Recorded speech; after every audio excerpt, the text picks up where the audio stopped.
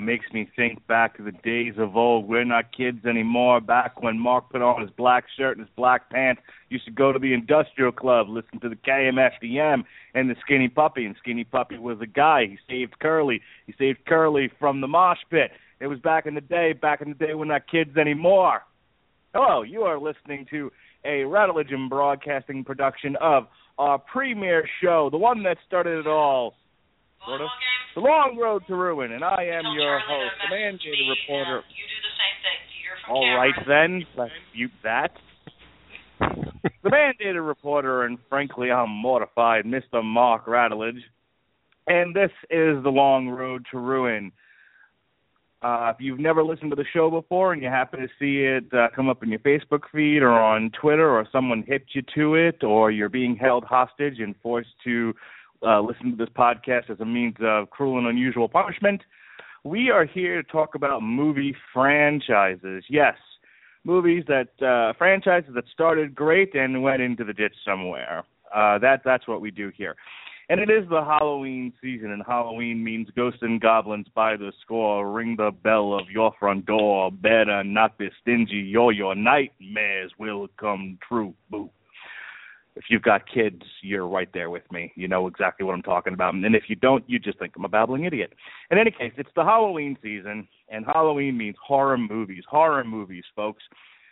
Slashes, monsters, things that go bump in the night. Whoever that is, turn the TV down. Or tell whoever it is to sit still. My goodness. That's what I mean, folks. Thank you. Ghosts and goblins, folks. That's what we're talking about here. Last year, while I was on my hiatus, or hiatus, whatever you want to call it, we had Robert Winfrey and Sean Comer holding it down. They talked about the Hellraiser franchise. They didn't use the techno music I gave them, though, which really irked me. But they did talk about two parts of Hell. You're not on yet. Sit in the green room till I bring you out. They talked about the Hellraiser franchise in two parts. It was great. Everyone loved it. Sean's manic ranting about how the Hellraiser franchise went into the ditch was outstanding. And we wish Sean Comer well. He's out there. Tonight he is climbing glaciers in the Arctic and learning how penguins communicate with each other. He's giving them Twitter. That's what he's doing tonight, folks. He's teaching penguins how to communicate on Twitter and in the Arctic, and we wish him well. In any case, this year I'm in control. I control the horizontal and I control the vertical here on the Long Road to Ruin, and I'm keeping with the horror spirit here, but I'm a big sissy pants. So I have to choose my horror carefully. So tonight, we're going to tackle a franchise in which you never actually see the slasher. You never see the monster. The monster is death itself, and the kills look like preposterous accidents. It's not scary so much as it is just gross. And that, folks, is Final Destination. But I am not alone. I am being held by the hand by two good friends here on the Rattlegion Broadcasting Network. First, he's the vice president in charge of operations. He's my go-to man, and my Masahiro Chono. That's what I like to call him. He's my jukebox hero. He's the authority on evil. Robert Winfrey, everybody. How you doing, sir? I was doing good. Then I got to Final Destination 3, 4, and 5. just ruined your mood, huh? Well, I did have to watch them, so kind of yes. Yeah, well, we appreciate all that you give to the Rattlegion Broadcasting Network, including sacrificing your time to watch terrible movies. And speaking of terrible movies, here's a man with a fast-growing popular show here on the Rattlegion Broadcasting Network. He's the host of everyone From the Cheap Seats. Everyone loves the cheap seats. That's what I almost called it. He's the host of From the Cheap Seats, and he's the author of the NFL Soup on the casualheroes.com. Jason Teasley, everybody. Yay, Jason Teasley. How you doing, sir? What's up, guys? You almost fucked the dog on that one, didn't you? You almost fucked the dog on that intro. God. Which part of it are we talking about? Because there was a lot. There was a lot of close calls. My whole intro. Okay. I had a nice little, ditty, like, one half of the co-hosting abilities of the most popular show ever on the Rattledge Broadcasting Network when we did Baby Metal and everything. Which I contribute that to your wife, not me. She actually got comments on that. There was one guy who left 2 comments on the Block Talk Radio page for that show that said, "Next time, just let your wife sleep." It was a great show, but she added nothing to it. I was like, ouch, poor Melissa. I can imagine what the nerds will write when she's on the Lord of the Rings podcast. But that's not for another 2 months. We're talking Final Destination. It's Halloween season, my friends. Now, what I like to do whenever we get into these franchises, and we're going to talk about all 5 movies tonight, folks. All 5. I got 90 minutes to talk about all 5 movies, and we're not doing this in 2 parts because I just can't take it. However, in 2 weeks we will be talking about The Mummy, but I'll get to that later. What I like to do at the top of every show is kind of ask people what brought them to these movies.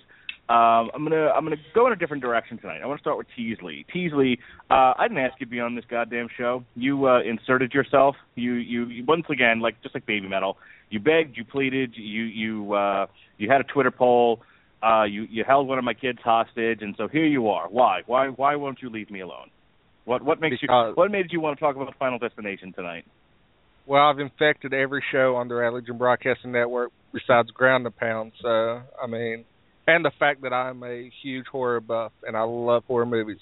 And anytime I can get on any podcast and talk to you and Robert, I jump at the opportunity.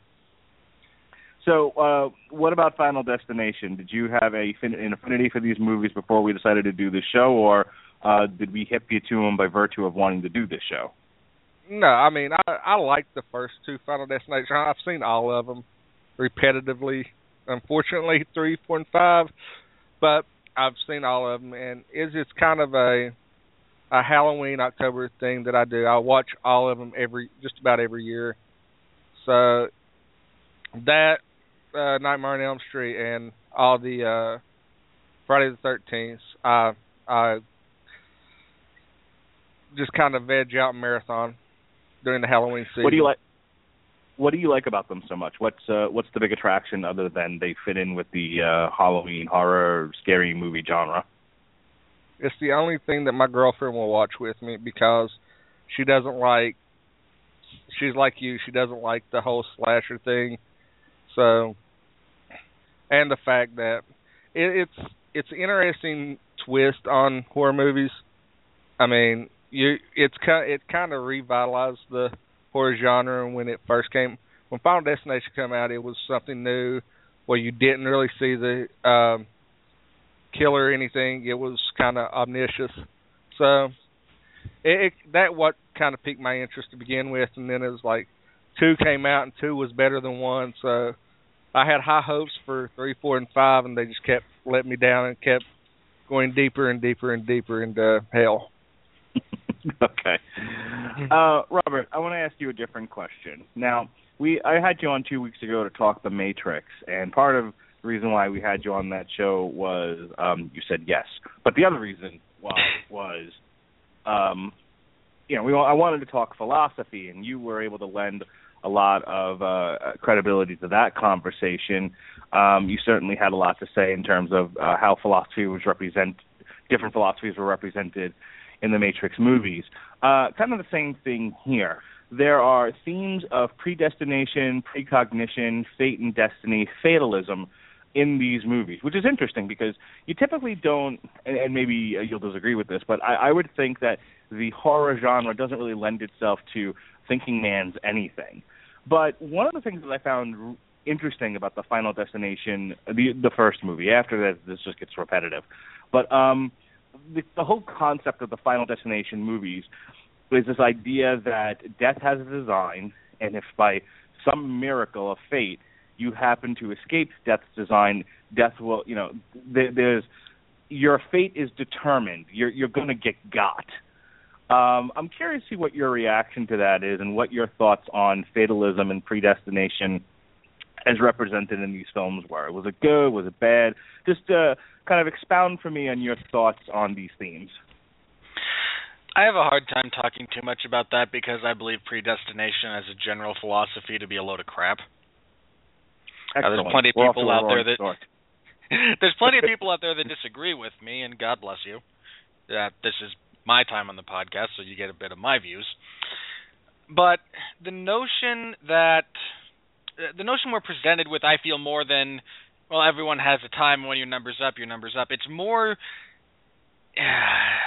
kind of, instead of fate, which if we delve into a bit of the Greek mythology symbolism here, not symbolism, I'll use their visual representation.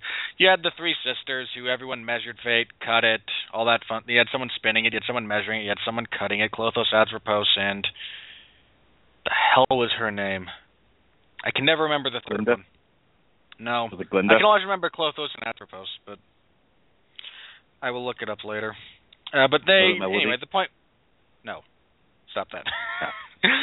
The point being that they determined your fate, and when it was up, it was up. This is not so much modifying your fate, and if you don't mind a slight example, this is not someone having a bad feeling necessarily about a plane crash or taking a different street. This is someone who is actually supposed to die. So as opposed to this falling within the realm of what humanity is able to do with free will, we're now screwing with stuff beyond our control. These are, glitches in the fabric of reality, of, how everything is supposed to be. And our inability to control it, and that becomes a bit of a theme, and how humanity's unceasing quest to avoid their own deaths.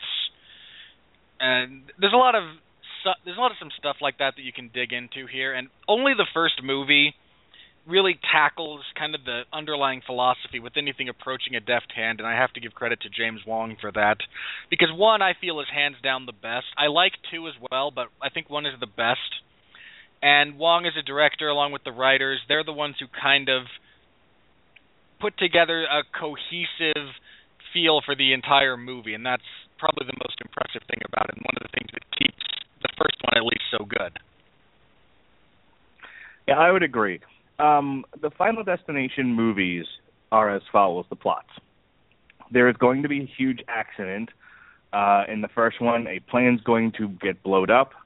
In the second one, there's going to be a zillion-car pileup that starts with a log being loosened from a tractor-trailer and causing this freeway pileup and killing everyone involved. On the third one, roller coaster accident. Fourth one, the most awesome speedway stock car race crash in the history of stock car racing. And what am I up to? The fifth one. 5. A bridge collapses. The people who are destined to be killed in these accidents, one of them has a premonition. It sees the event unfold and then then plotzes, essentially, and just PLOTZ, for those of you not of the Yiddish persuasion, just absolutely plotzes and says, oh my God, we're all going to die, and no one believes them, and then everyone dies. And so they've escaped this huge accident, and then over the course of the next 90 minutes, they are all killed in increasingly inconceivable accidents.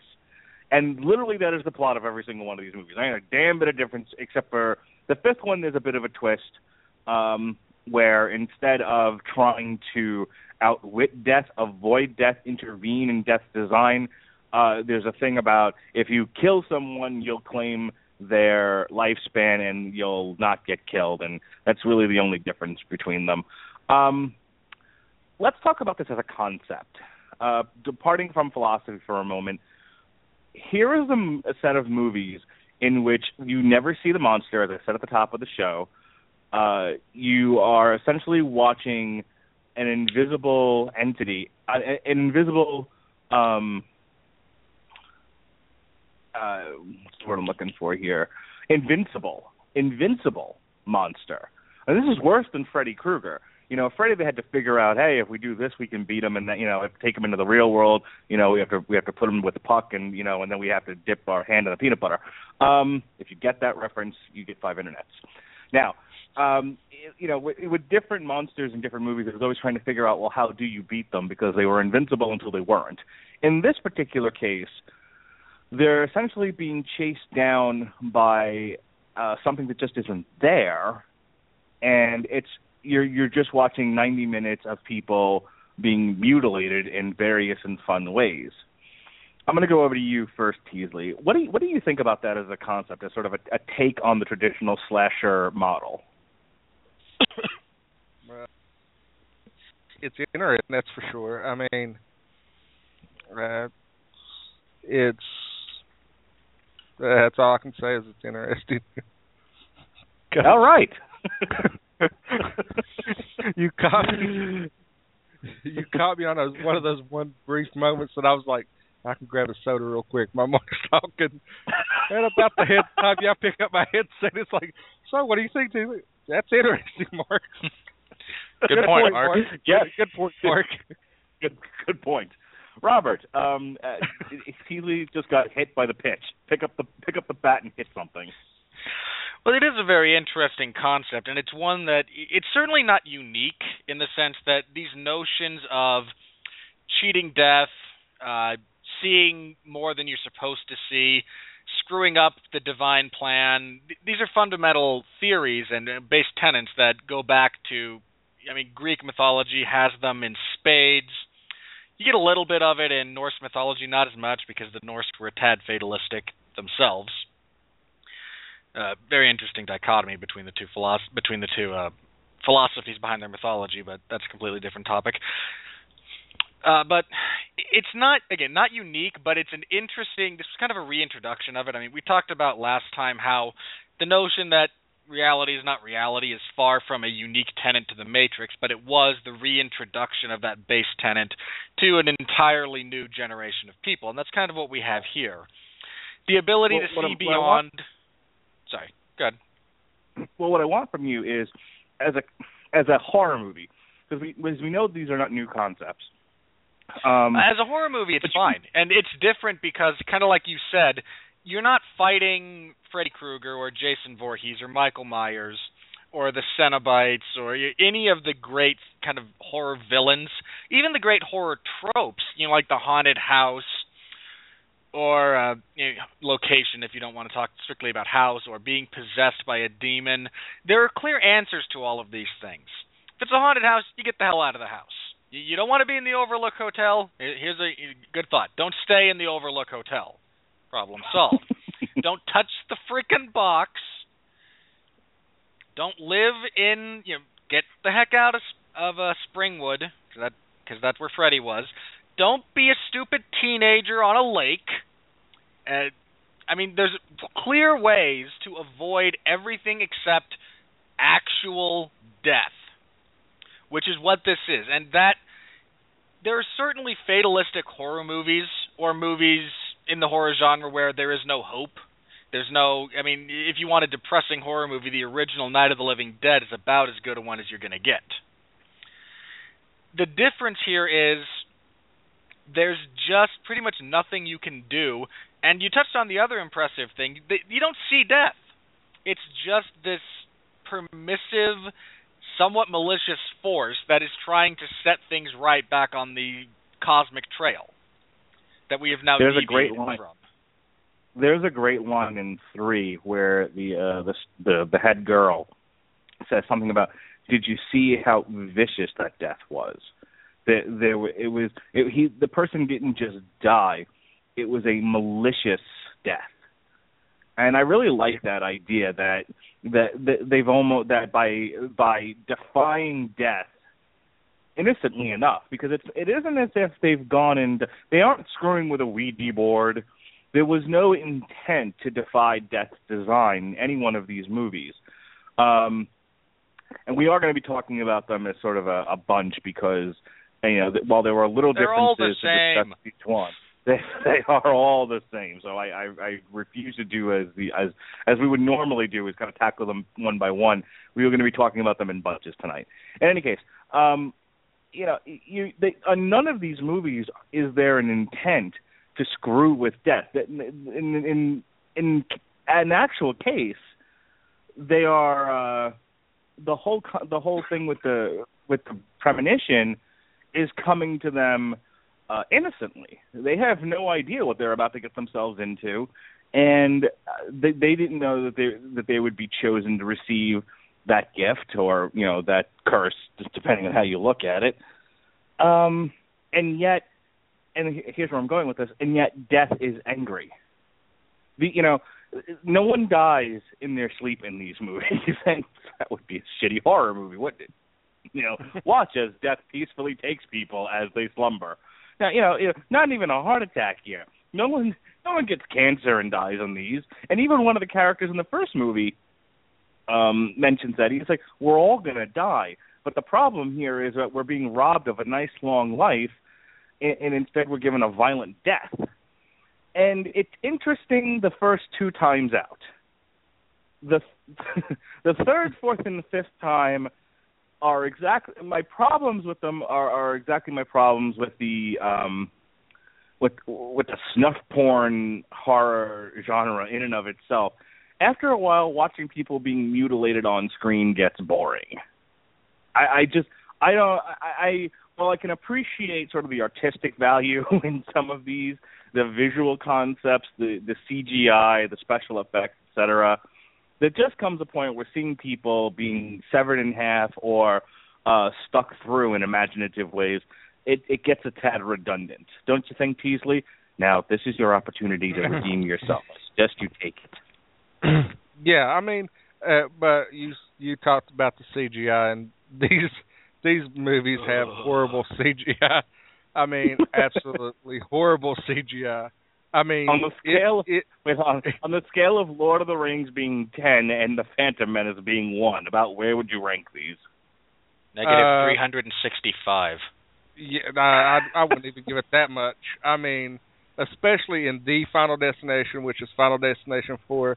Oh God, that's awful. The CGI just takes you out of the movie in the first 10 minutes.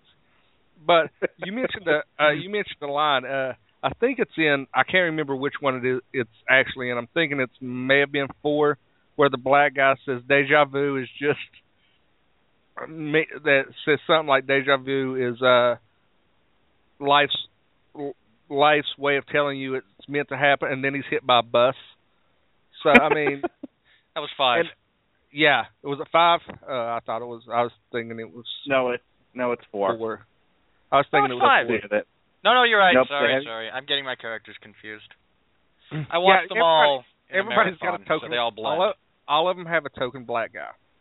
So when I say the black guy, they kind of run together. But also, a lot of these movies is rinse repeat, and though it some of the deaths are really interesting and unique, some of them, like getting your ass sucked out by a pull filter, is a little out there. And it's a little far-fetched. Yeah, the suction on those things is not that powerful. It might have couldn't have kept him down there, much less forcibly removed chunks of his intestinal tract. But then you get and I don't know if you guys kind of did they not in the first one, did the teacher not have so much overkill it was just pathetic? I mean, let me speak to that. I actually liked that.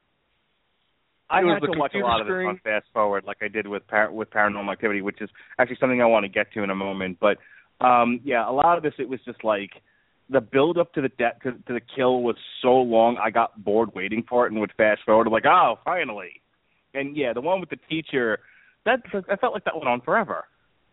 Well, it was the computer screen, the knives, and then her house blows up. It's like, and come on. I feel like Daffy Duck, that the dam broke. And then the cavalry arrived, but it was too late. And he had one of my nothing left favorite to Looney do Tunes bits ever. Yes, and there was nothing left but for him to blow his brains out. It's getting so you have to kill yourself to sell a picture in Hollywood these days. Go on, oh, boy. But Teasley. and then there we go. I'm still here, Mark. I'm on a little delay here, so I don't talk over you guys. But Gotcha. and then like the whole eyeball thing in 3 was totally ridiculous. It was like I got my eye on you. Really? Ah, God. Really? And to point something out, did you know who done the score in the first 2? What they're famous for? No. Batman the Animated Series. Really? Oh, cool. Shirley Walker. Yep. Did the score. I know she did 1. I'm pretty sure she did 2 as well, because after 2, not only does the movie quality go down, but the music quality also takes a nosedive. Oh, I like the music in The Final Destination. I used it at the top of the show tonight. Let me say this, and then yes, I would.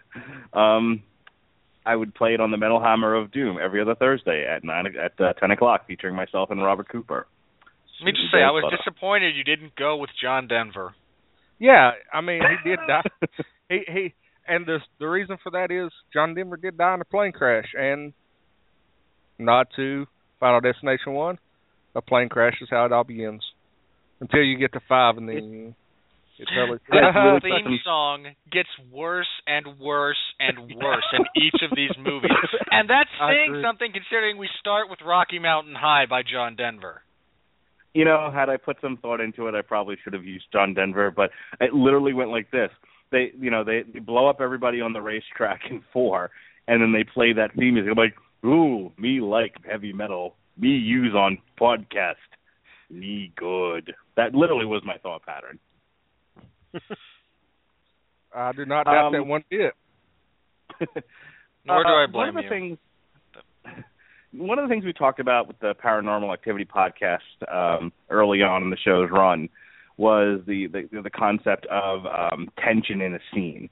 And Final Destination bats about a 50-50 with this, in my opinion. There are some kill setups where they do a really good job of setting up tension, and you're like, oh my god, and then finally, that release when the kill happens, and you're like, ugh, and then other times, like I said, they just drag it out so long, you're just like, oh my god, kill her already. Go ahead and speak to that, Robert. As a good study in contrast with that particular point, look at the first one.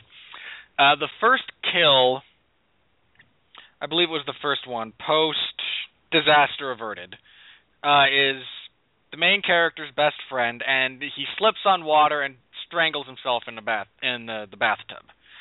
It's set up really well in that there's just enough of kind of ominous presence and how exactly is this going to happen that you're interested.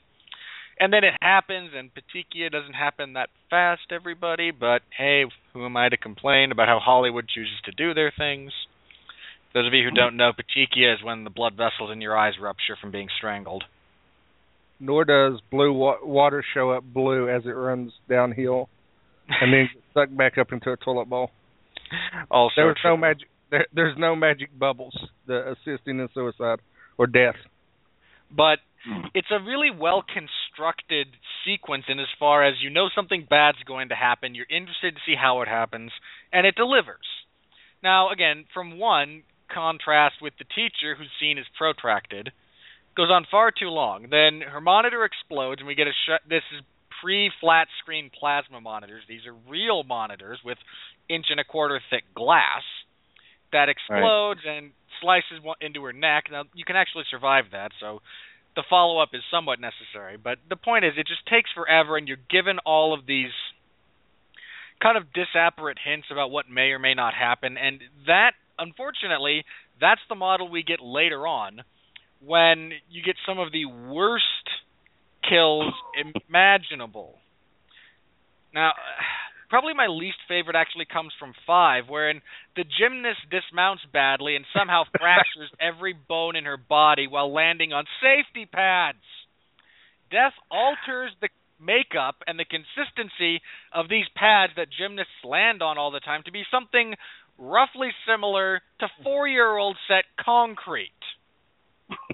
And even then, Dean Ambrose was able to survive being rocker dropped on, curb stopped on the on the stones. I guess there's no reason why she couldn't. Double. That is a stunt double. Don't you start that shit. I will hang up on you right now. No, the stunt double was killed on Raw. We have the real Dean Ambrose back. No, the stunt double was Jon Moxley. Dean Ambrose is still alive. Yeah, because we all need to be reminded of his crap in CZW as part of the Switchblade conspiracy. How about we move on? So anyway, the point being, that doesn't work. That won't actually kill you. The other one, hang on. The other bad scene, and this was mentioned previously, comes from, I think it was 4, wherein you have the big setup in the hair salon, and then nothing comes of it, and then a rock gets thrown from the lawnmower through the lady's eye. These become just giant misdirections, like, oh, it's coming this way. Nope. Or the guy who survives the fire in the massage parlor only to have a giant Buddha fall. That thing must have weighed 50 to 60 pounds to actually crush his skull like that. Well, let's talk about the tanning beds, because I actually liked that one. I mean, by the end of it got a little too long. Yeah, she had awesome tits, by the way. Yeah, that's the only thing I can bring out of that one. She had nice tits. Well, I think the setup to that, to contrast with what Robert's saying, is they set up each little thing, each step towards the kill pretty nicely. You could actually see kind of Death's hand kind of knocking things over and putting things into place, and you really did feel like there was a tension there, and oh my God, what's going to happen to these two worthless human beings with nice tits? And then we finally get there, and it just goes on too long. It starts off really well, and then once they actually get to the kills, it's like, all righty. We don't need to watch them actually barbecue. We got it. Let's cut scene and move on. But I actually like the way that they built to it at the very least. And there's progressively less of that as these movies go on. By the time you get to 5, there's no tension in the scene at all. It just kind of becomes it really becomes about running people through or hitting them with buses. Oh, look, she escaped the laser. She escaped the laser that was frying her eye. Good grief. There's actually more than 5 systems that have to malfunction for crap like that to go wrong. But she broke the heel. She slipped on the eye of the teddy bear and fell out. You can't even fall out of those windows. If you're more than 2 stories up, which those were, you have severely tempered glass that does not shatter just because you fall into it. Okay, so since Winfrey is sitting here saying, hey, even though this is supposed to be a horror movie, which are decidedly not realistic, let's do the Rattledge and Broadcasting version of everything wrong with Final Destination. Let me ask you this, Winfrey. Part of my issue with the Final Destination series is if you turn your brain on for a moment, you have to ask yourself why the elaborate kills. If your death, I mean, it's to the point of absurdity. Death can kill you in all kinds of ways, and if death is even going to be malicious, why does it have? First of all, why does he have to wait so long? Why didn't? In other words, you have. You have these people who escape the plane being blown up. Why not have the waiting room blow up? Why not? I mean, you're already setting up things where things are malfunctioning at an exponential rate, at an unbelievable rate. Things are happening around these central characters that are so ridiculous and so far-fetched that lead to their own untimely demise that you could conceivably say, well, it's Death. Why can't he do anything? And why couldn't he just blow all of them up in the waiting room as they were waiting for their families? I think that was part of what I wrestled with this is, it gets to a point where you're just like, why don't you just drop an anvil from the sky? Why, you're not a monster literally chasing these people. You're God. You can do anything you want. What are you fucking around for? Well, that's a deeply serious concern that you have raised, and one that sadly is never addressed. And if we had been left with just the first movie, mind you, now I'm okay with how they did the first one, how they ended the first one, the amount of mythology that they set up in their little universe, it makes sense. I'm okay with it. I mean, I'm okay with anything that kills Sean William Scott. Was that not kind of a cool? That was kind of a cool death. Speaking of which, I think we need to at least name our 3 favorite deaths from the franchise. We will do that before the end of the show. Go on, Winfrey. You were in the middle of addressing my point. Well, the issue becomes you have 5 movies, and none of them expound on anything. It's the same thing over and over and over again. Oh, look, Triple H is out for an opening promo. Well, this will take 20 minutes. Eric Bischoff will come out and we'll make a tag team match for the main event that will end in a schmoz. Over and over and over again, with nothing changing. I mean, granted, nowadays it's Triple H out for an opening talkie segment. John Cena interferes. John Cena and Dean Ambrose will face some combination of Kane, Randy Orton, and Seth Rollins that will not have a definitive answer, and we will move on to do this again the next week, and the next week, and the next week. And hell is repetition! Damn it! But I think we struck a nerve. Just a little bit. But my I like point, when Winfrey is all wound up. This is the best Winfrey. My point is that what they expounded on within the sphere of the first movie with, we're screwing with death and death's design and we can monkey with it a little bit and all that fun stuff is good for what it is. Unfortunately, none of the other movies, the other 4 of them, comprising a grand total of, they're 90 minutes each. Come on. You have all this time that you could devote to expanding your universe.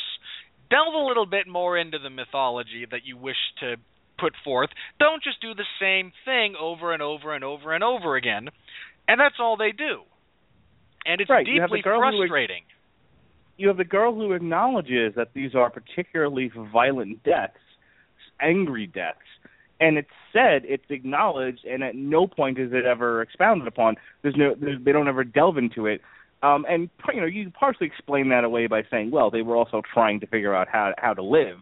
They knew that at any moment an anvil was going to fall from the sky and kill them, so they had to figure out what they were going to do and figure it out pretty quick. They were under the gun, so to speak. But the closest thing we get to exposition or explanation comes in the form of Ali Lauder's in the second Final Destination, wherein she functionally repeats everything they learned in the first one without adding anything to it. It's more of for those of you who missed the first one, here's what's going on. Meanwhile, last week on Final Destination, our heroes. I think that was my problem with it was, and you could really attribute, one of Hollywood's biggest errors that they do. It's the more dinosaurs effect, isn't it? Boy, did we have that. More dinosaurs, more 3D dinosaurs, more bad CGI dinosaurs. Right. People. To the point where we actually have someone utter the line, "I was meant to see this movie." It's the dumbest. It's the dumbest thing ever. These movies, after the first one, in parts of 2, and definitely throughout the rest of them, they're just poorly written. Not just bad dialogue, which is one thing, though there is plenty of that. Again, I will forgive that because a great number of these feature teenagers, and we all know teenagers suffer from severe brain damage. But, so the dialogue being bad, all right. It's a horror movie. I don't expect Shakespeare. I'm okay with this. But just they're poorly paced, they're poorly written, there's poor exposition. There's just very little good, especially in 3 and 4. And it's what I was going to say is for people who don't know, more dinosaurs was a phrase I coined when we did the Jurassic Park trilogy. I believe it was last year, and I said that because Hollywood tends to make the error of not understanding what works. Hollywood is a lot like Vince McMahon. Doesn't really understand why something is working, but thinks it's a good idea to just repeat the thing that worked over and over and over again with no context and none of the factors or variables that made it work the first time. So, in essence, instead of doing the things that made Jurassic Park work originally, in the second and third movies, they just threw in more dinosaurs, and that was it. And you get a lot of this in Hollywood movies. So instead of taking a deeper look at to what made Final Destination so successful, why did people flock to this movie? Why did they have a connection to it? They don't bother to answer any of those questions. They don't care, or they think they do know, and they think, oh, why people went to go see these movies? Elaborate kills. So let's add more elaborate kills. And that's all these movies end up becoming, instead of really tackling the concept of how do you deal with death? How do you deal with a predestined fate? Why does death have to be so malicious? Why can't you die peacefully? Another issue I had with these movies, again, in traditional horror movies, as I said at the top of the show, what drives the plot is how are you going to defeat the monster? How do you defeat a guy who's attacking you in your dreams?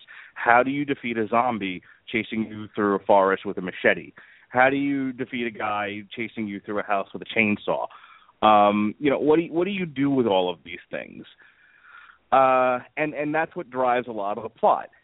In a movie that doesn't have a traditional villain who is invincible, you have characters sort of struggling to deal. What made the first one interesting for me was they were really struggling with how were they going to defeat this thing? How would they survive? And some really great questions got asked. You have the one douchebag character who almost amounts to a villain in this. He's the bully, the jock bully character, if there was ever a trope in a movie. Only a brain-damaged teenager, specifically the senior jock in high school, would ever utter the phrase, "I'm never going to die," ever. No, well, dumbass, you will. We all die. But he's the one that turns around and says, if this thing is meant to kill us all, why don't I just kill myself? At least then I'm in control, which I liked. I thought it was an interesting take on it. And, of course, that introduces the idea of you will not cheat death out of the death he's designed for you by killing yourself. And so he thwarts their suicides. Death should come work in my jail. It would make my job a lot easier, but that's a different podcast. So you have this idea of they spend all of this time, trying to figure out, well, if we, you have the kid figuring out who died in what order on the plane, and then that brings up the order and how they're going to deal with all of that, and then ultimately how are they going to escape the fate of dying violently. And it's interesting the first one or two times they toy around with it. By the third time, they hadn't come up with anything new, and the fourth one was the same thing. And then it's only the fifth one where they toy around with the idea of, you can escape this by killing somebody else. But by God, the third and fourth movie were made boring by the fact that there's no conflict. You have no conflict. You have no way of defeating the bad guy. You can't even confront the bad guy in those movies. At least in the first two, they gave it a shot. What do you think about that, Teasley? Well, I mean, it's interesting because you don't really have a physical villain to confront and try to figure out. But if I'm not mistaken, in 2, wasn't the order reversed? Yeah.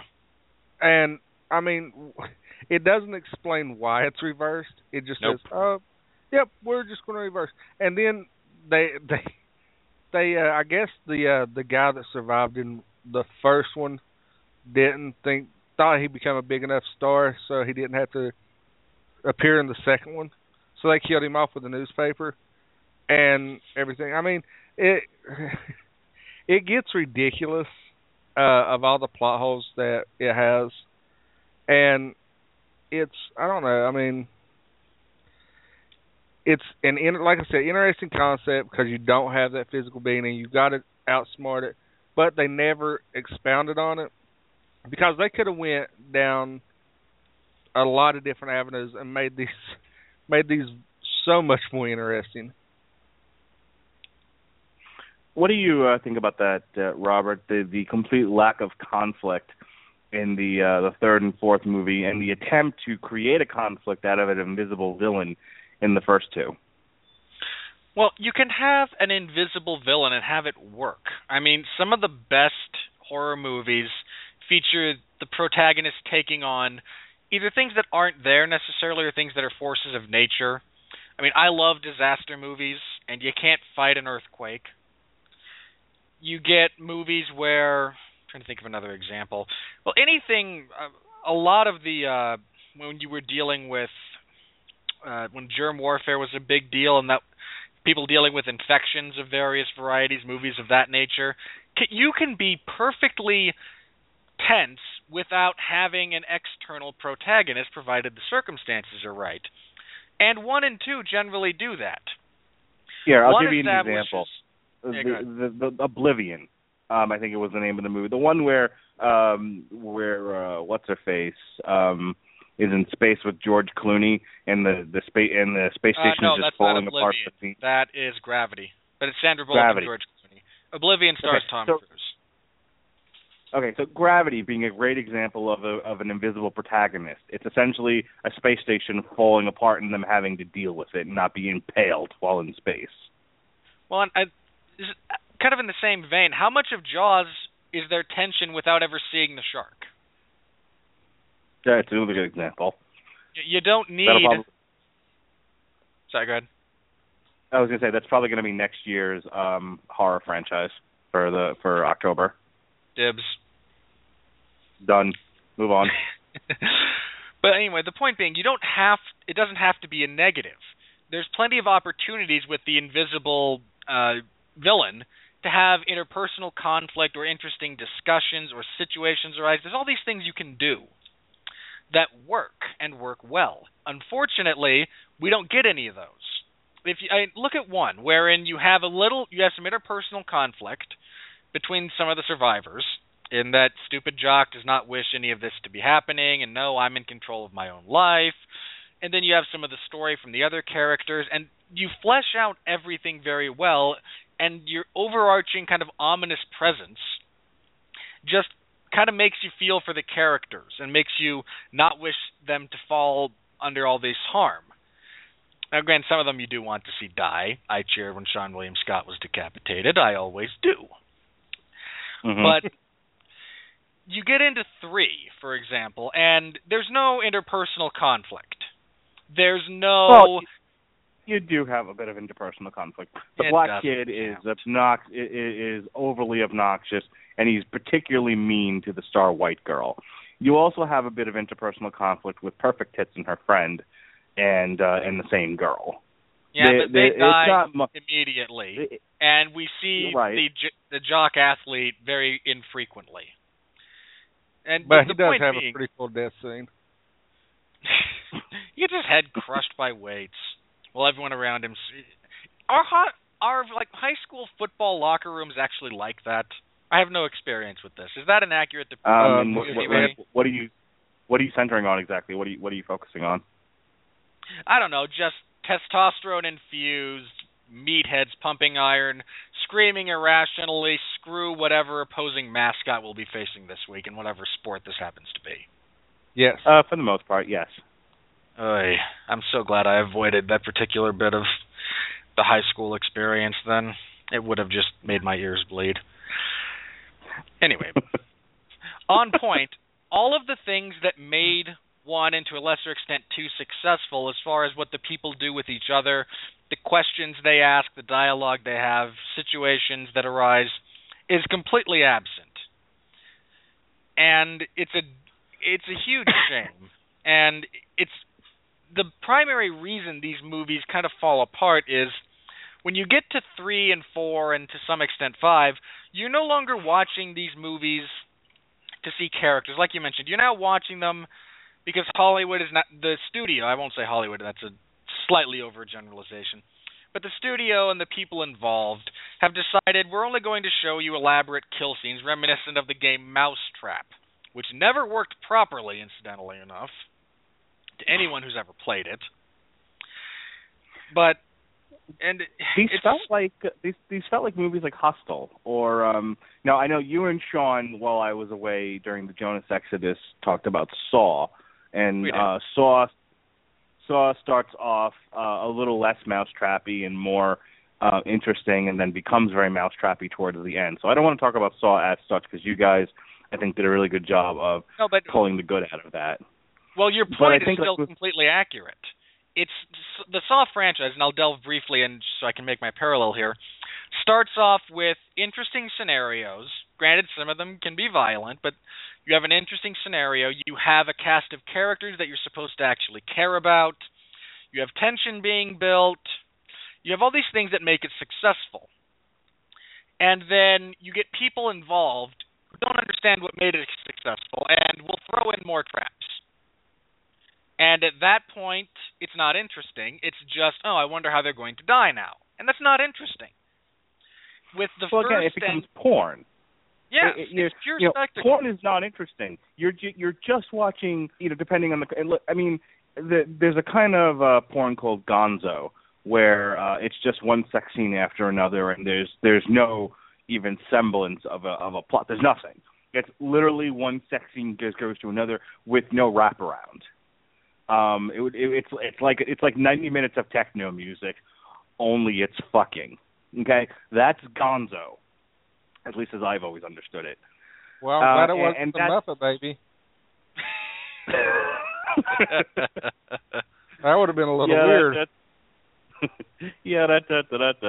that's what these movies feel like to me. They start off as movies and then they become Gonzo. You just replace the sex with murder, and that's not interesting to me. No, it's not, and that's a very accurate analog here. There's just nothing. There's no interesting characters. There's no interesting story. It's just, here's a disaster. It's averted. Now these people are going to die horribly. And here, let's watch. Right. And so I go back to Teasley, and this is not to set you up in sort of a negative way, but I truly want to pick your brain about this, Teasley. You say you watch these every Halloween season. Why do you like porn so much? Well, it gives me something to do in my free time, and I've got to put a couple of Jurgens kids through college. You know what I mean. I answered the question appropriately. I was giving you my honest answer why I like porn. Why do I like? Don't be so dang literal. This yes, is why kind of porn. I never said I liked it. I just said because this is how I start the Halloween season. It's kind of like the PG era that you have to not really turn your brain on, and then I work up to things like, and I know Robert wants to talk about this because he played such a good scary guy. Is the guy that's in the Final Destination movies, but he played Candyman. Darn right, Tony Todd. Candyman is, to this day, scares the living hell out of me. Why? Because it's just scary as shit. But it's one of the movies that I've watched kind of later on in the year. I start slow and build up to the good stuff. And Candyman, opposed to this, is it actually makes you think. It actually has a better story than 3 of the Final Destination movies. Because once you get to 3, it's like you don't really give a damn about any of the characters, especially in 4. In 4, they didn't even care about the characters because it was like in the credits, I'm pretty sure it says redneck girlfriend and shit like that. I'm almost positive I've seen that somewhere. That's probably true. And I mean, they didn't even give their characters fucking names. It was like redneck girlfriend, racist redneck. It's like, really, you don't care about the characters, so why should we? And that's what works. You want to build up your characters so you do care for them, so you want to see them overcome the quote unquote big bad and the evil that's present. But in Final Destination, it's like after 2, it's like, I just want to see how these assholes are going to die, and hopefully it entertains me. Well, I guess that's what I'm asking you is, why is it entertaining to watch people die, in your opinion? Because I'm a sick fuck and I like that stuff. I mean, okay. I like good honest answer. I like seeing children get crushed with giant panes of glass. I don't know. Okay. Now, look, that's perfectly acceptable. Someone has said, I'll turn this around and answer the question as I asked it instead of, being cheeky. If someone said to you, Rattledge, why do you like porn? I like to see tits. Tits are wonderful. I enjoy them. Big or small, lopsided, it doesn't really matter. Third nipples, I don't care. I like to see tits, and I like to see them hang and bounce and flop, and and I like to see them engaged in some sort of fornication. And if that's all that's on the screen, I'm going to get bored eventually. But I can watch it for at least a period of time. And so, there is, if you find something visually appealing enough, whether it's people being mutilated or tits or whatever, you it's understandable that you could watch it for at least a set period of time before, okay, I have to have something a little bit more engaging here than just something that's visually appealing. And that's kind of why I drew that comparison. Robert, you wanted to weigh in here? I was just going to say, you get the only redeeming quality, if you can call it such, for some of the later entries is, for want of a better phrase, the logical extension of crap like America's Funniest Home Videos. Yeah, sure. I mean, I'm decidedly pro-slapstick and have been since I watched said program with Bob Saget hosting it way back in the early 90s. When Bob Saget was clean. And that's all we've got here in some of these later movies is, well, let's see how interesting we can make this. And on its own, okay, it's fine and dandy. I suppose part of my severe disgust with some of these is I watched all 5 of them back to back to back to back in a marathon setting. A great deal of my distaste would have remained no matter what, because they're poorly made and full of bad CGI and crappy 3D, being stuck in there and bad dialogue and poorly drawn characters and all the things that I dislike in movies. But I suppose I might not have felt as aggravated by them had I had, 3 years between 1 and 2 or 2 and 3 to just decide, I feel like watching some gory slapstick comedy, which is basically what these turn into. Sure. These are gorier versions of like the Three Stooges. The Three Stooges are all pratfalls and hijinks and slapstick. Really, I think the Final Destination movies would have been better movies set to the Benny Hill theme. Yakety sax. That's what's missing in a lot of these. We talked about the old cartoons that are now gone from Saturday mornings and how they incorporated classical music. Could you imagine, the girlfriend saying in the first movie, "Why don't you all just drop dead?" and she gets hit by the bus and it's followed by a wah wah wah wah, that sort of thing. The first, I understand. Hang on, I'm just going to disagree slightly about the first one. One of the things that makes the first one so good is that everyone involved has a deft touch with melding horror with a little bit of self-referential humor, a little nod to the audience. It's not blatant. This is not, Scream stuff.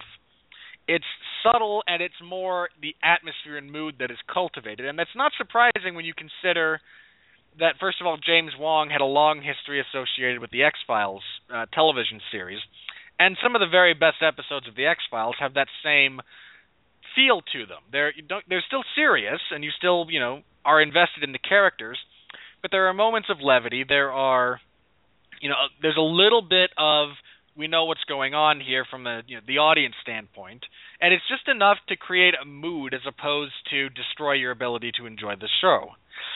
And the writer initially wanted to submit the basic premise of the Final Destination movies to the X-Files as an episode. Someone told him this is better as a feature movie. But the point being, everyone involved knows how to properly balance all of those elements. And when you get further along, they have no idea how to do it. They just decide, well, we think this will be funny. If we kill someone this way, how do we set it up? What's the good old Rube Goldberg machine we can put together for it? And, oh, wait, we've done that before. How can we change this a little bit? Oh, we'll set it up this way and then have something completely unrelated actually cause death. That'll screw up the audience. These are supposed to be horror movies, and one of the things I was thinking about while I was on the shitter today was how these are not scary movies. I was not frightened at all, even though there was tension set up. There's tension set up in scenes on the Big Bang Theory. That doesn't mean it's a scary television show. Tension doesn't necessarily equal scary. And so as I sat there on the pooper, I thought to myself, I remember watching the Paranormal Activity movies and being legitimately frightened. And those movies stay with me even today as they play on my internal anxieties. And I look at that and I go, it's one of the reasons why I enjoyed doing that 2-part episode was we really got to sit there and kind of play around with the concept of building on one's anxieties and setting up tension and dealing with sort of real world fears, as opposed to these movies, which again, they're not scary. It's one of the reasons why I wanted to tackle them, because I wanted to see, like, what you call something a horror movie because people die in violent ways and they're supposed to be scary, but they're not. And I found that to be an interesting thing that because where else are you going to put this? It's not an action movie. Where else were you going to put Final Destination but in horror? But these are not classically scary movies. I am not afraid that Jonas is going to knock over something, which is going to knock over something else, and a whole domino effect will happen, and my house will suddenly burst into flames. I'm just not afraid of that happening. At least in 2, the idea that a log might come loose on an 18, that is a real world fear. But the rest of this stuff, you're not likely to die in any of the ways that they show people dying in any one of these movies. So it becomes just sort of, like I said, watching pornography. Go ahead, Robert. Well, first of all, as far as horror goes, I have to always, when discussions like this come up, there are 2 things that I feel qualify something for horror movies. As not me personally, I have a different categorization, but generally speaking, the first thing being, if it involves anything supernatural, people tend to stick it in the horror genre, just as a general rule. The exceptions being if you have created an entire world wherein the supernatural exists. In that case, you've now delved into the realm of fantasy or science fiction, depending on where you fall as far as that goes. But generally speaking, if you're dealing with the supernatural, they throw it in the horror genre. Second of all, as far as this movie goes, I always, and in all discussions like this, I wind up falling back on Stephen King's classification of horror stories, whatever the medium happens to be. The best stories fall into the category of terrifying you.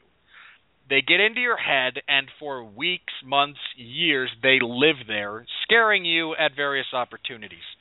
They hit you on every possible level, whatever their medium happens to be, and they frighten you for a long time, and they're thought of very well, things like that. Then the next level down, you have movies that horrify.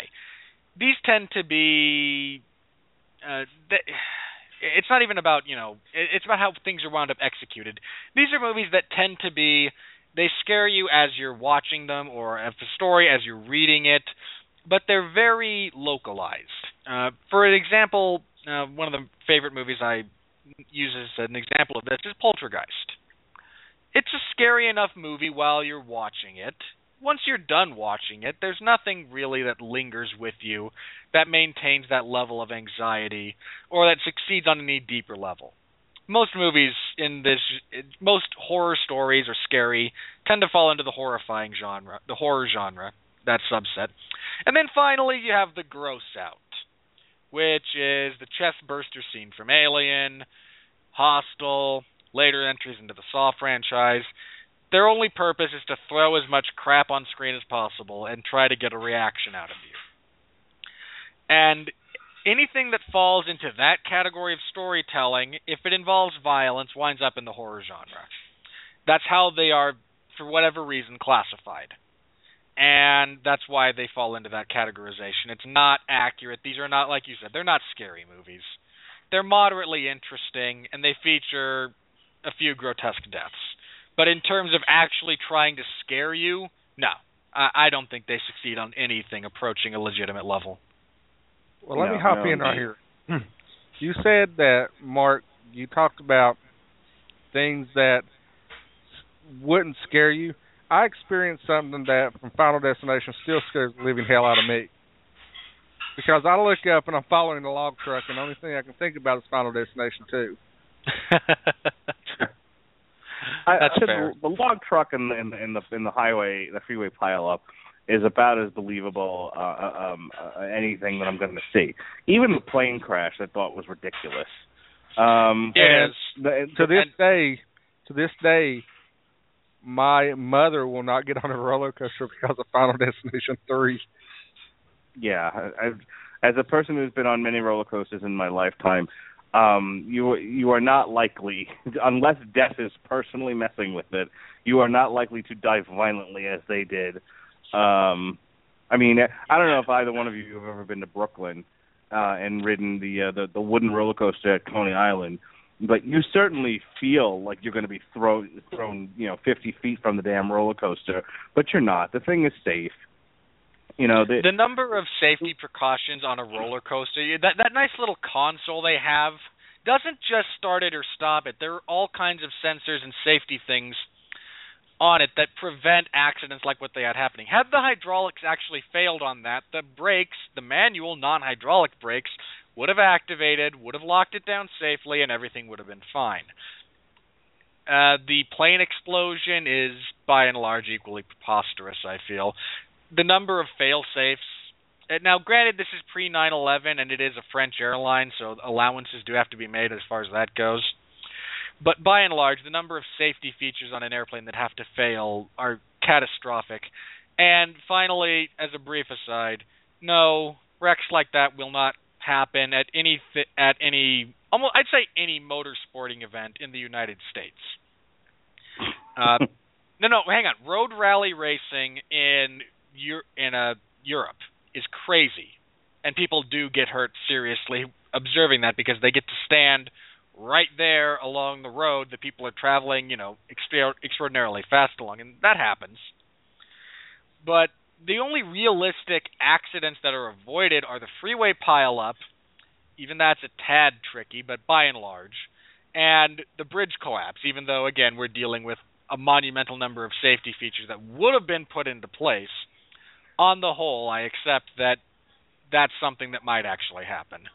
The others are just, hey, this is a fun disaster for them to avoid. Sure.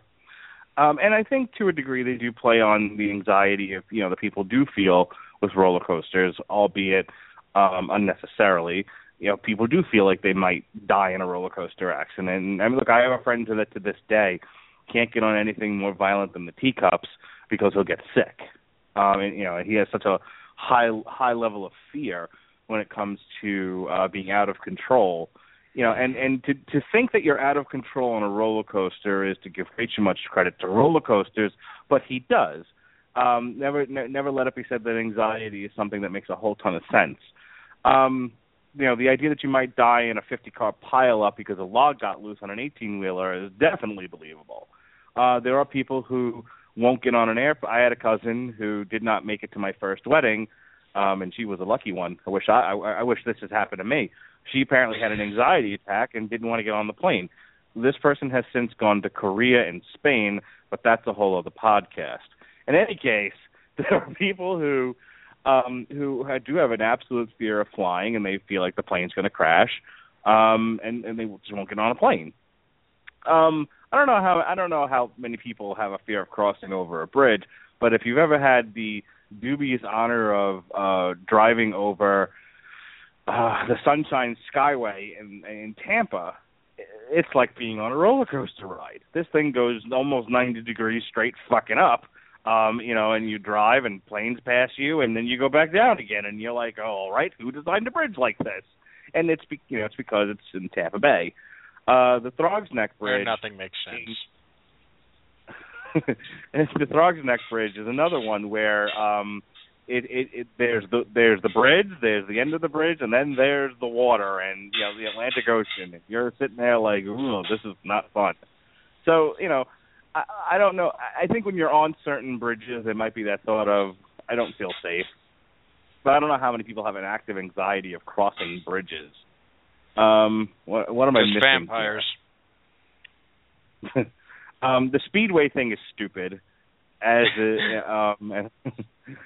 I think I think 4 was the only one where I was just like, what anxiety are they basing this on? People afraid to go to NASCAR events? Come on now. I've hit all the main topics that I want to hit. I'm going to let you guys take an opportunity to bring up anything you might have wanted to talk about, or any last words before we start to wrap this up. I'll go with Captain Talkative. Teasley, anything left unsaid? Topics you want to discuss regarding these movies? It's your podcast now. Hit it. If it's my podcast, it's put in the shitter real quick. No, I mean, I'm just curious what you guys take as some of your favorite deaths to the franchise. My favorite's the Freeway, by far. I love the way that it was shot. I know Robert was on Facebook today ranting that cars don't burst into flames like this is a fucking episode of The Simpsons. They don't. The way they do in that scene, but I enjoy the magic of Hollywood. It's still well constructed. I just don't think there's any way a Trans Am running into decapitating essentially the top part of the car, the roof basically, onto the bottom part of an empty log truck in any way causes an explosion. And I don't believe I have ever been wrong about that particular set of circumstances. What you don't know is that Trans Ams are made of mostly oil. In any case, my favorite, by a country mile, my favorite death scene in any of the Final Destination movies is the freeway pileup. It's constructed masterfully. It's enjoyable.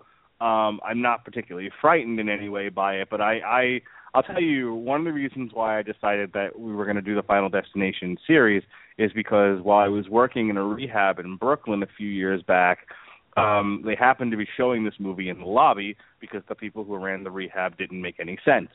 And I didn't know anything about Final Destination, because what better movie to play to a bunch of people recovering from serious drug addiction? In any case, I didn't know what a Final Destination was. It wasn't one of those movies I'd ever watched, and this is going back to like 2002, 2003, I think.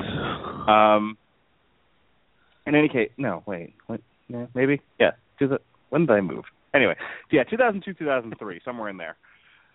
And so I'm watching this movie, not knowing what it is, and I'm just seeing this huge pile up in the movie, and and people being smashed with logs and other cars and stuff, and I'm like, wow, this is interesting. What am I watching here? And it's Final Destination. And I'm like, oh, okay. Well, someday I'll go back and watch this. And so 14, 15 years later, here we are. I think as far as any other deaths or kills, anything like that, I enjoy every time someone got hit by a bus. Well, that's always good fun. Yeah, they were always interesting. I enjoyed those just for the sheer hilarity of it. Hey, up yours! Beep! I like the way I think it's four ends. Four ends with the truck crashing into the cafe, and then it goes into the X-ray. You're actually going to say you enjoy the movie that ends with the basic tenet, with the basic premise of so the FBI knew the CIA was setting up the DEA? No, I don't care about that. I said I like the way that it switches from real life to the skeletons. I liked the way that looked. It was a very visual thing, and that's what I liked.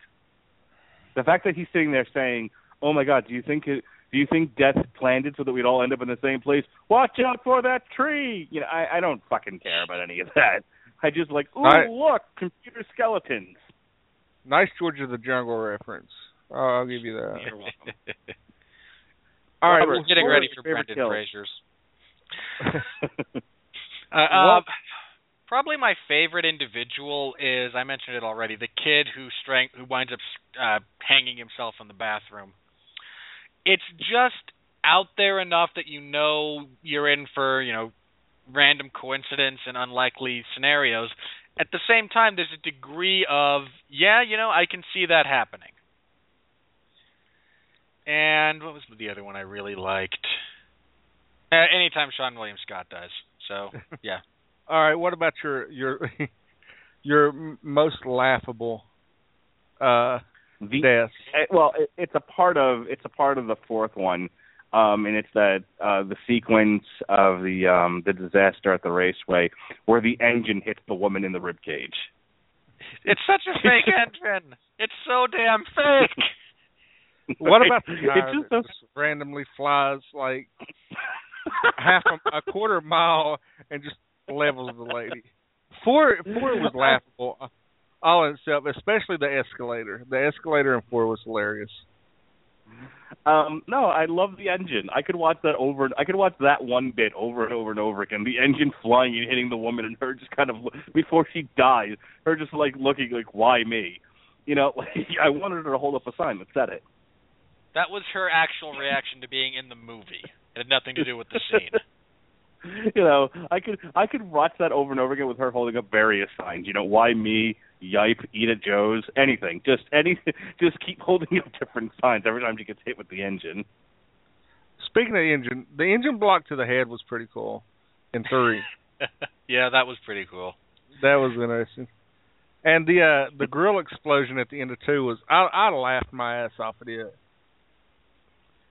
Where the kid goes over and checks the grill and it explodes and the arm comes and lands on his mom's plate. Right. Yeah, that was so ridiculous. All right, Robert, same question to you. Oh, God, most ridiculous. Most laughable. Probably in 5, the girl who has the laser eye surgery. Not just because first of all, everything that happens in there is so ridiculously improbable.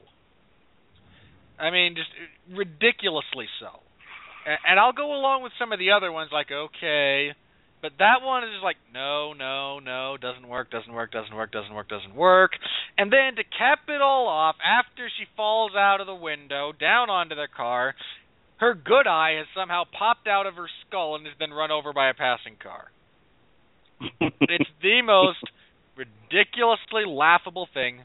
Okay, that, and also from 5, the gymnast fail. I've seen people like that fall before, just like that. It's not fatal. That's the one that absolutely took me completely out of that movie. She lands on the safety pads.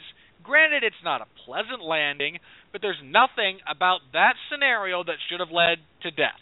Not a darn thing. Just a quick aside. It certainly wouldn't have led to multiple compound fractures of the femur. All right. Take it easy.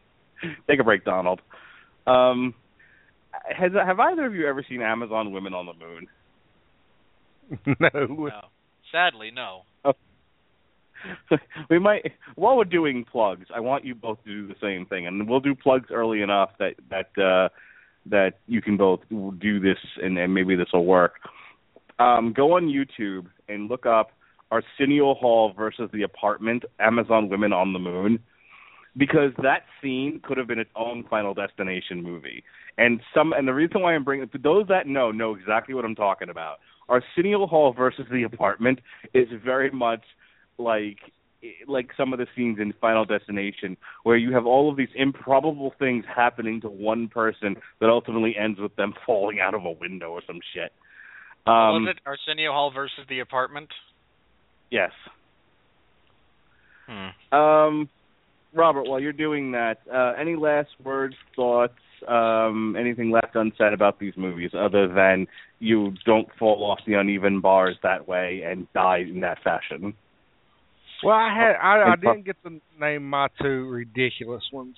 One was just the of course, I stated earlier, the whole pool incident where he has pink blood, hot pink blood shoots out of the. That's it. I think it was you who brought. It was you or Jesse. No, it was Jesse who asked me to be on the lookout for pink blood, since I was mocking the movie for all of its improbableness and its bad CGI. And he brought up pink blood because pink blood was on the final Saw movie. It was just so before bad. That, they did this instance so much better in Resident Evil. Was where the air tank explodes and pushes the guy through the fence? Oh, that was so bad. I imagine even in 3D that looked bad. Oh, okay, that was awful. All right. Plugs wise, I'll go ahead and do them while I'm trying to find this. Mark, this is something that I'm unsure of, so I don't know what night I'm actually on now. But you can find You're on me either Tuesdays. on. Oh, you're on is Tuesdays it a permanent? from now on. I thought it was just a one-time shot. No, Gavin. Well, two things. One, Gavin said that it was going to be a permanent thing. So we're moving the WrestleCast recording to Tuesday nights, which means the Whiskey Rebellion has moved to Wednesdays. So we have to swap places with you. So now the Cheap Seats is on Tuesdays. Okay, well, Tuesday nights, you can join me and Jesse Starcher from the Cheap Seats, and sometimes we even get Robert Cooper to show up when he's not smuggling Mexicans into Lowe's parking lot. Also, you can catch Jesse with his Source Material comic cast. He's uploading those on Monday nights. And, I'd like to, remind everybody we do have a new podcast joining our ranks. It's Screaming Boy Productions. They're a movie podcast, and I should be making a guest appearance to welcome them to the Rad Legion Broadcasting Network probably this Sunday, so it should be up. I should be uploading it for them to our site later in the week next week. And other than that, I have nothing. All right. Did you find Arsenio Hall versus The Apartment yet? Yeah, I have it up. Okay. You go ahead and hit play. Robert Winfrey, your plug, sir. Well, before I do my plugs, I just want to mention the last thing that I feel I need to discuss, and it was brought up briefly before on this show, is Tony Todd, who plays the mortician Mr. Bloodworth in a couple of these movies, 3 of them, 1, 2, and 5. He's the closest thing to a villain. He provides some voice acting in 3. He does the voice of the devil for The Devil's Flight, and then he's the train announcer at the end. I believe he does the conductor's voice. There are certain people who just have presence designed to be exploited and used in horror movies. Robert Englund absolutely has that, by and large. Anthony Hopkins has it if he wants to. Of course, he's just a fabulously talented actor. Lance Henriksen, just a fantastic horror-based actor. He has a look, he has a voice, he has a feel that are best put to use in a horror environment. Tony Todd has that about as, to a degree, almost unheard of. From the sound and the quality of his voice, to the way he looks, to his presence on screen, everything just screams he should be in horror movies in one fashion or another, generally as the villain. And Jason mentioned the Candyman franchise, where he plays the eponymous character Candyman. And he can be downright terrifying if he so chooses to be. And his inclusion, it was a great choice. It was a great bit of casting. His lack of appearance in 3 and 4 definitely hurts those movies to a substantial degree. So I just needed to praise him. I mean, another guy who, he's on screen 5-10 minutes at the most, and he knows how to leave an impression. And there's a lot to be said for that. So just needed to give him his due, his props, if you will, in the vernacular. As for my plugs, I don't have a column up in the MMA Zone of 411 Mania this week.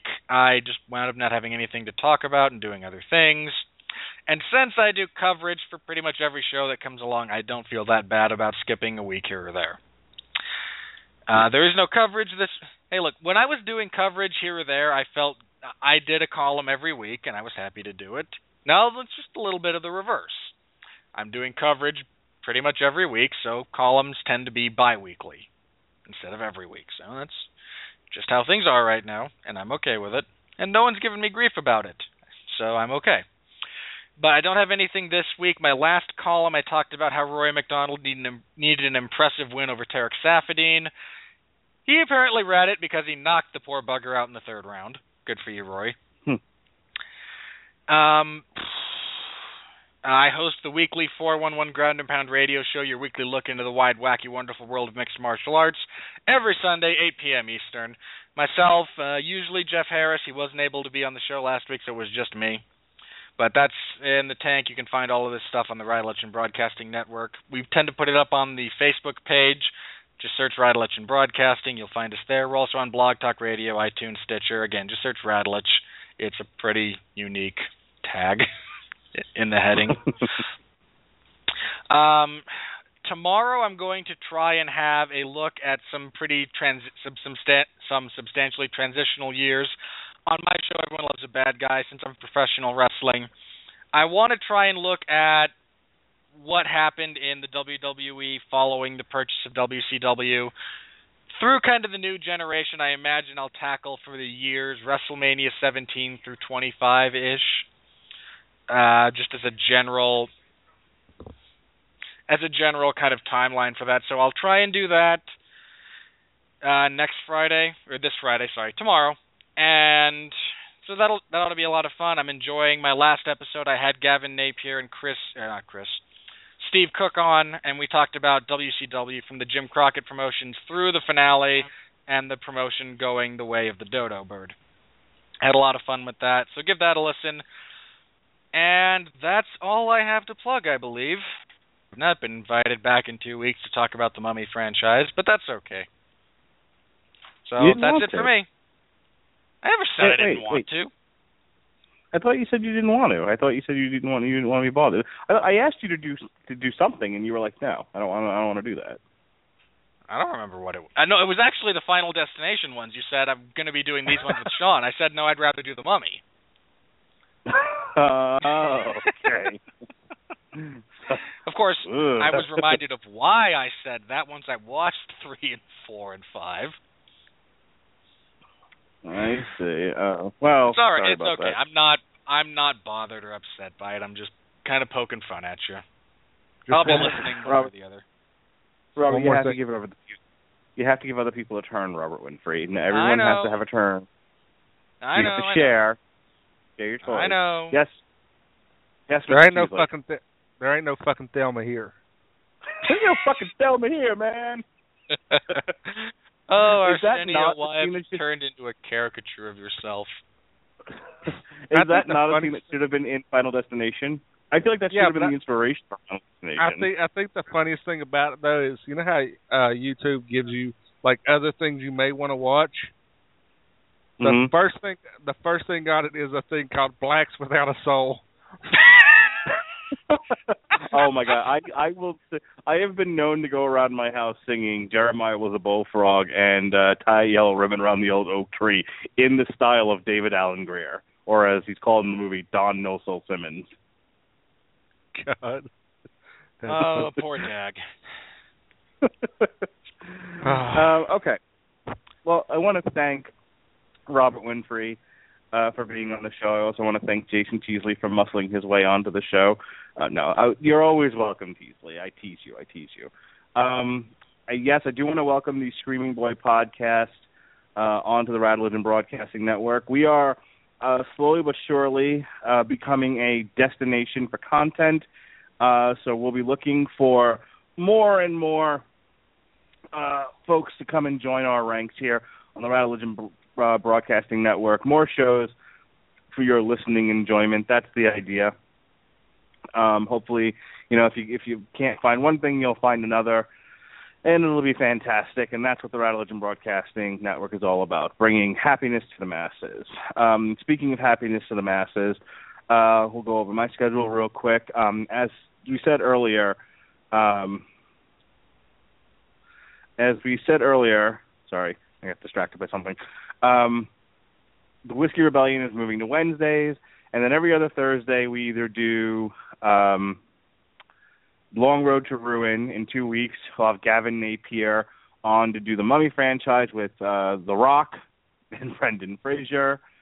So look for that. Next week is the Metal Hammer of Doom, and we will be looking at the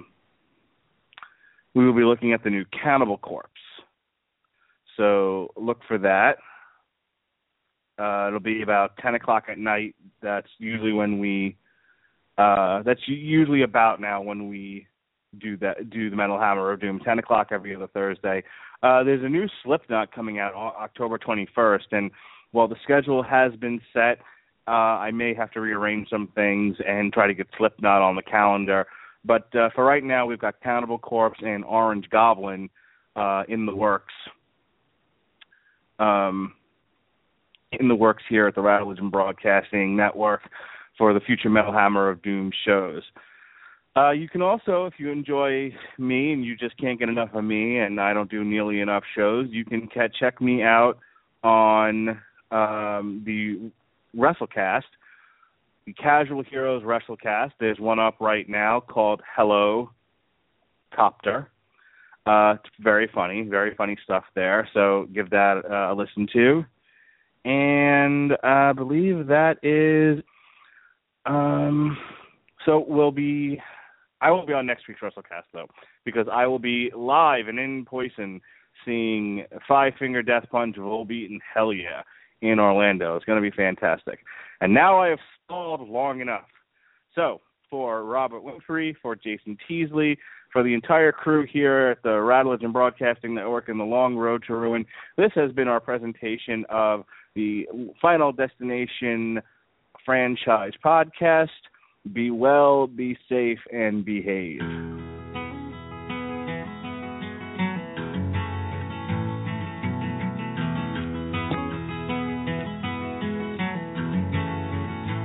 He was born in the summer of his 27th year, coming home to a place he'd never been before. He left yesterday behind him. You might say he was born again. You might say he found the key for every door. When he first came to the mountains, his life was far away, on the road and hanging by a song. But the string's already broken and he doesn't really care. It keeps changing fast and it don't last for long. It's the Colorado Rocky Mountain High. I've seen it rain and fire in the sky. The shadow from the starlight is softer than a lullaby. Rocky Mountain High.